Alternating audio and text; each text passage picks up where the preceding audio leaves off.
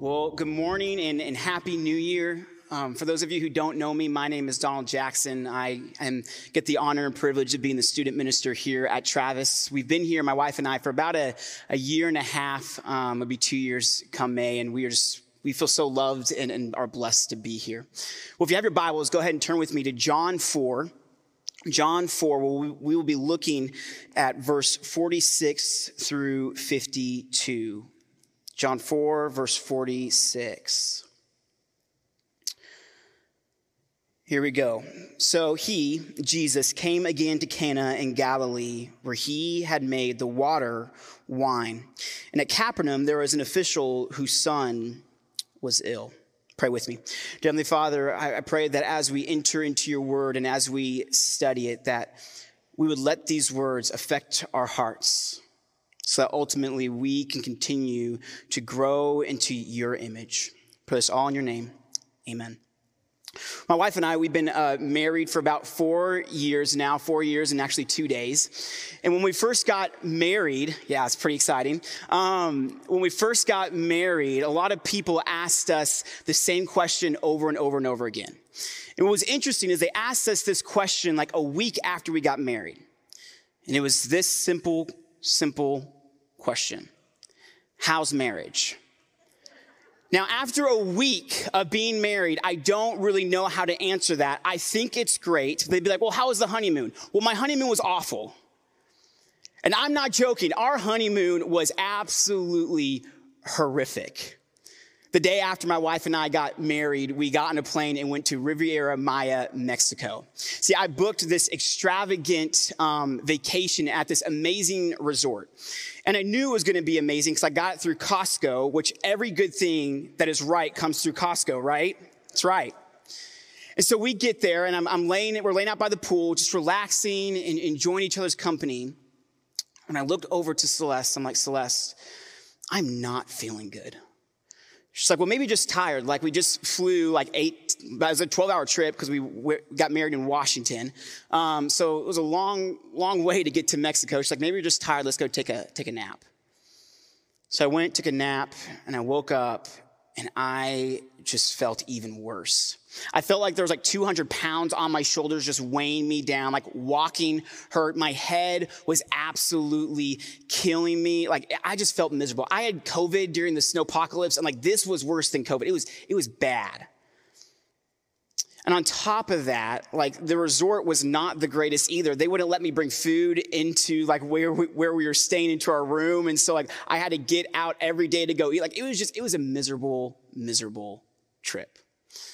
Well, there came a point where it was the third or fourth day that we were there that I woke up. It was about 2:30 in the morning. I woke up and I looked over. My wife was not in bed with me, but I heard some crying going on in the bathroom. So I walked over and there she was on her hands and knees crying and praying.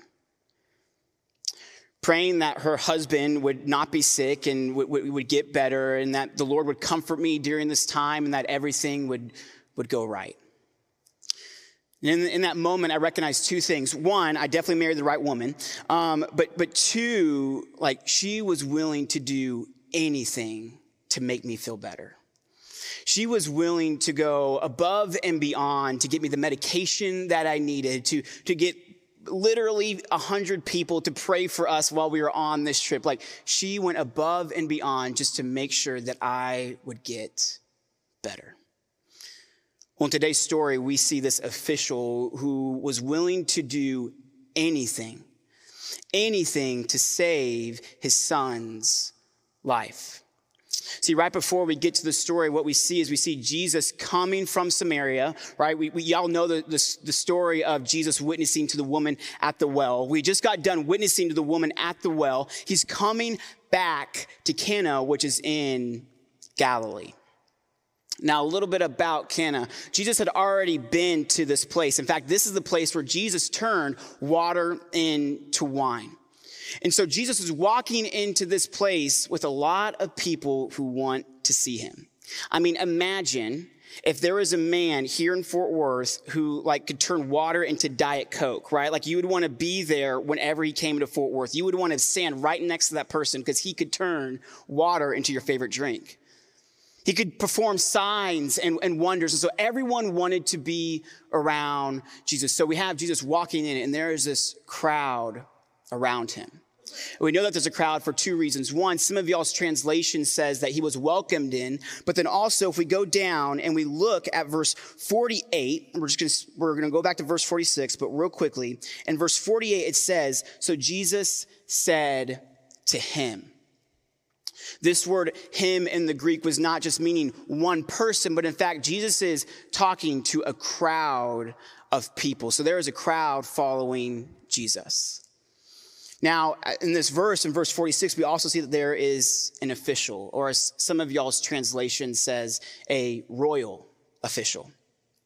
A little bit about this guy. One, we know he's a part of the Roman Empire. Some scholars would argue that he's high up within the Roman Empire food chain, like he's right next to Herod. Although we don't really know that, but we do know one thing. We know that he is really, really rich. He has a massive house. He has a big household. He has a lot of bondservants. Like this guy has a lot of money and his son is very, very sick. So we know he's gone through all the options. He's found physicians to see if he can take care of his son. He's looked for medicine. He has done whatever he could to heal his sick little boy. But here we go in verse 47. When this man heard that Jesus had come from Judea to Galilee, he went to him. Now this man, he lived in Capernaum, and so he had to travel about 8 to 10 hours just to come and see Jesus, because Capernaum was about 30 to 40 miles from Cana. So he had to go a long, long way just to find this man, Jesus. So he heard of him, he went to him and asked him, this is verse 47, asked him to come down and heal his son, for he was at the point of death.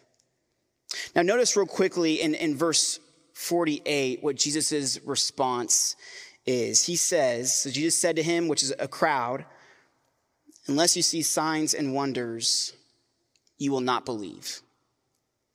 Now put yourself in the official's shoes. You go up to Jesus, this man who you know can perform signs and wonders. You're like, Jesus, my son is about to die. Come and heal him. You're expecting Jesus to be like, okay, let's go. But he doesn't say that.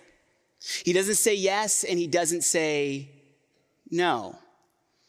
He says, unless you see signs and wonders, you will not believe. Now we got to remember that he's not just talking to this official, but he is talking to everyone. He's talking to everyone. He's telling everyone, you all don't really know me. You just believe that I can perform these really, really cool miracles. But you just seeing that I can perform miracles does not mean that you believe in me. This official did not hear the answer that he wanted. Jesus did not give him a yes or no answer. And so he's kind of confused, like, well, what's going on? You see, in this instance, Jesus is taking this official down this path and down this great journey so that this official can come to a greater outcome than even he could have imagined. Back in 1995, I wasn't even born yet. But back in 1995, there was a captain named Captain O'Grady. He was in the United States Air Force, and he served overseas during the Bosnian War. Now, Captain O'Grady, he flew F-16s. He was an amazing pilot, and he was an amazing survivor.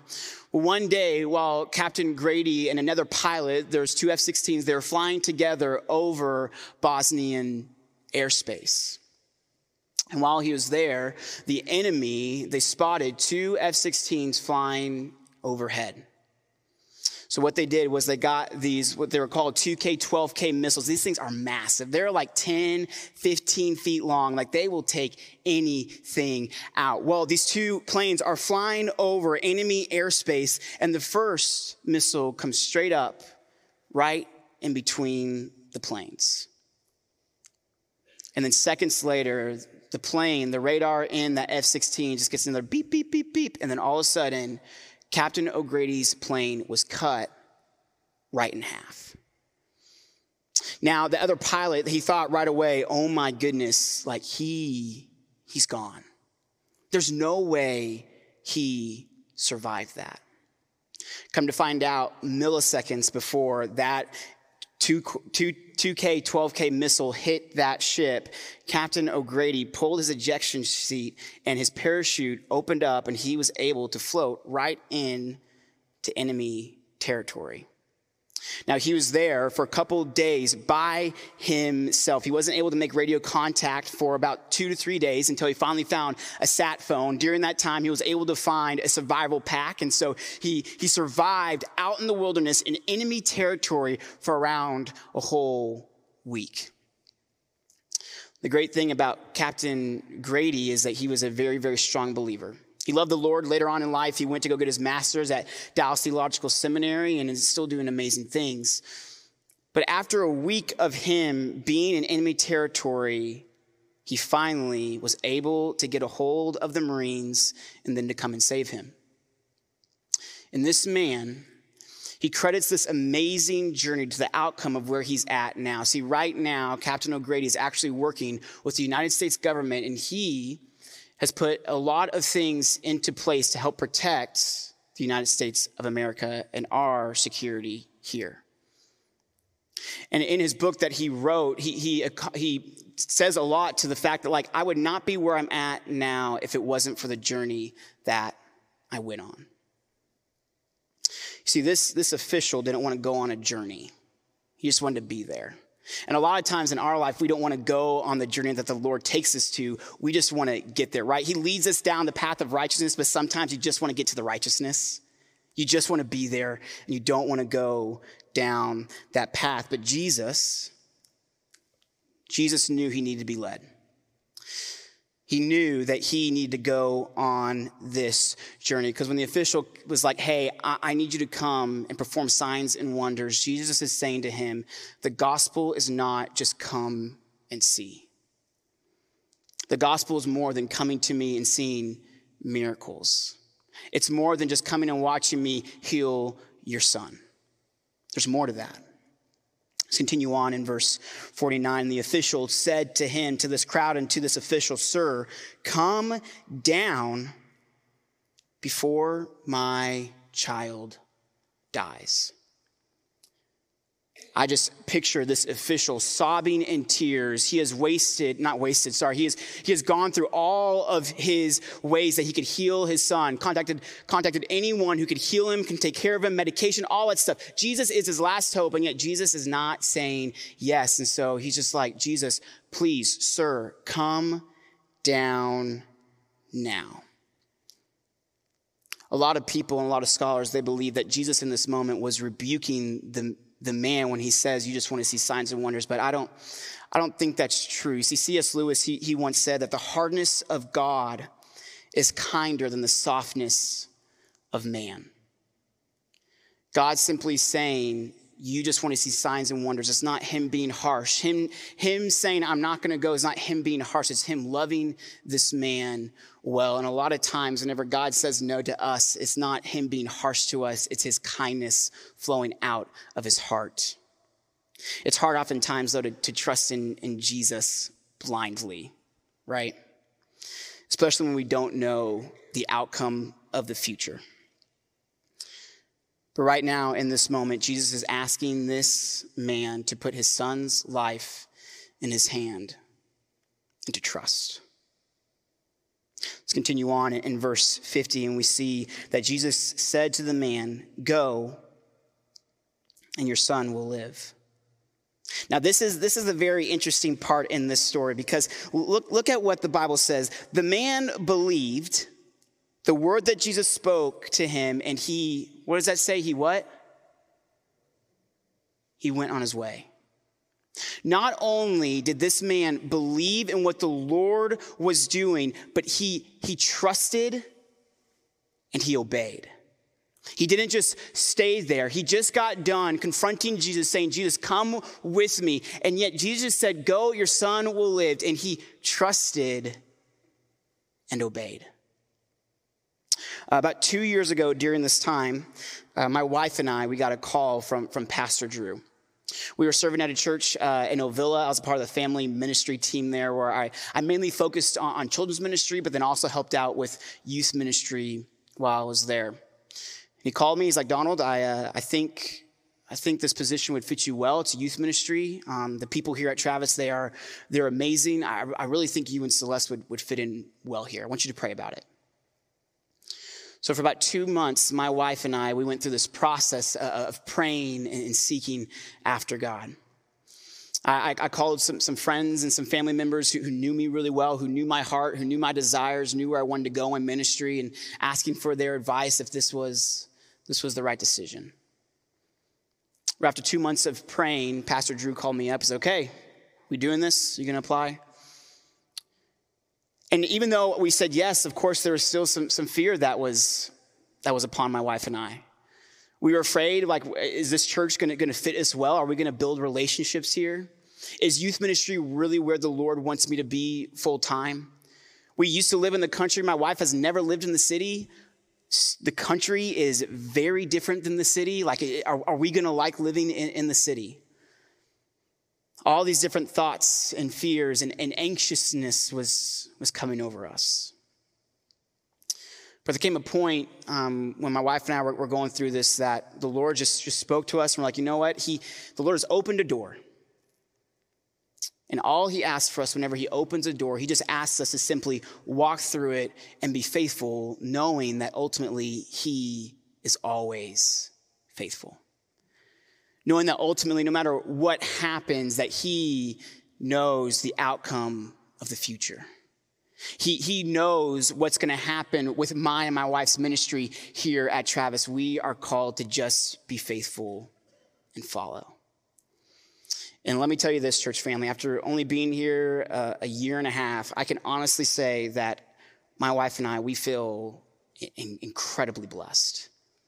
We love this church. We love the city of Fort Worth. I love working with youth and seeing all that the Lord is doing in the life of the youth ministry. Like, he is doing some incredible things. Students are coming to know the Lord. They're getting baptized. Like, it is a sweet time to be a part of the youth ministry here at Travis.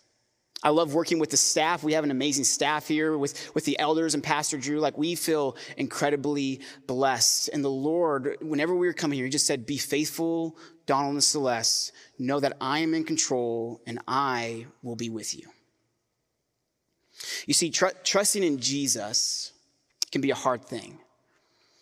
But trusting in him ultimately leads us to a belief in everything that Jesus has done, everything that Jesus is doing. But trusting in Jesus also leads us to trusting in every single thing that he is going to do. And it can be a hard thing, and a lot of times, to put our trust in him. There are two areas in my life, and I believe in a lot of people's lives, that we can find hard to trust in Jesus. One is change. Change, unfortunately, is inevitable, and it's going to happen. A lot of us, this last year in 2021, went through a lot of change. Whether it's financially or relationally, a lot of things happened. Maybe some of y'all lost a loved one. And you went through just dark and hard times. Maybe for some of you, 2021 was the greatest year of your life. But ultimately, we all know that whenever we go through change, whenever we go through trials and circumstances, it's hard. And it's hard to trust God and know that he's there, especially when you're going through those hard times. The second thing that I think is a hard time to trust the Lord is whenever we're trusting him with our future. The future is going to happen, and something's going to happen in the future, whether we know what it is or not. 2022, we don't know how the year is going to end. We don't know who's going to be elected. We don't know what's going to happen within our government, within the economy, within our relationship. Financially, we do not know. And that can be a very hard thing to put our trust in. This last summer, one of my students, he pulled me aside and he asked me, he's like, Donald, why should I trust in God? Like, I know who he is. I've heard all the stories, but why should I trust him? Things aren't going my way in life. In fact, I've gone through a lot of hardship in my life. Why put my trust in him? And there's no like big, deep theological answer to this except for these simple truths, is that our God is a loving God. He is a gracious God.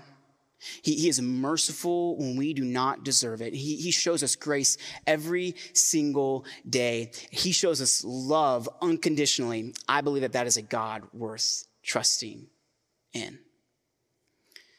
You see, this official, he put his whole trust, his son's life, in Jesus' hands. Let's close by reading the rest of this story in verse 51. And as he was going down, his servants met him and told him that his son was recovering. So he asked them the hour when he began to get better, and they said to him, yesterday, at the 7th hour, the fever left him. And the father knew that was the hour when Jesus had said to him, your son will live. Now let's not pass over this next sentence. It says, and he himself, the official, believed. But not only the official was in awe of his household. You see, the gospel is not just come and see, but it is trust and obey. Obey in what the Lord has for us and the command that he has for us, which is to go into this world and to see those who are far from God come to know the loving goodness and graciousness of our Lord and Savior. So Travis family, my encouragement to us this year is that we would find areas in our lives in which we lack in trusting in Jesus, and we would remember this truth. That God, being so rich in mercy, loved us so much that he sent his one and only son to come down from perfection, to come down from glory, to live on the sinful earth, to be an example for us all, to die a terrible death, to defeat death, to rise again and to go and sit at the right hand of the Father. And here's the best part. He ain't going anywhere. He is always on his throne. There's nothing that can happen in our government. There's nothing that can happen in our personal life. There's nothing that can happen financially within us. Jesus Christ is not going anywhere. And we can find our hope. We can find our comfort. And we can find our trust in that truth. Because ultimately, us trusting in Jesus, it leads us to a belief in every single thing that Jesus has done and everything that he is doing right now, but in everything that he's going to do in the future with an outcome that we don't know, because he is always and will always be faithful. Pray with me. Dear Heavenly Father, you are a good, a kind, a loving, and faithful God. Father, I pray for this year, for 2022. I pray that ultimately that we would find areas in our life where we lack in trusting in you, and we would just recognize that you are a faithful King, that you will never leave us nor forsake us, that you are on your throne forever and ever. God, I pray for this church family as we move forward into 2022. I pray that you would do just a miraculous thing within our lives. Change each and every single one of our hearts for your honor and for your glory, so that we can go out into this city, into this county, and into this world sharing the good news of the gospel. Because your gospel is not just about coming and seeing, but it's about believing and trusting in you and following after what you have in store for us. Thank you, Father, for the love that you show us. We pray this all in your name. Amen.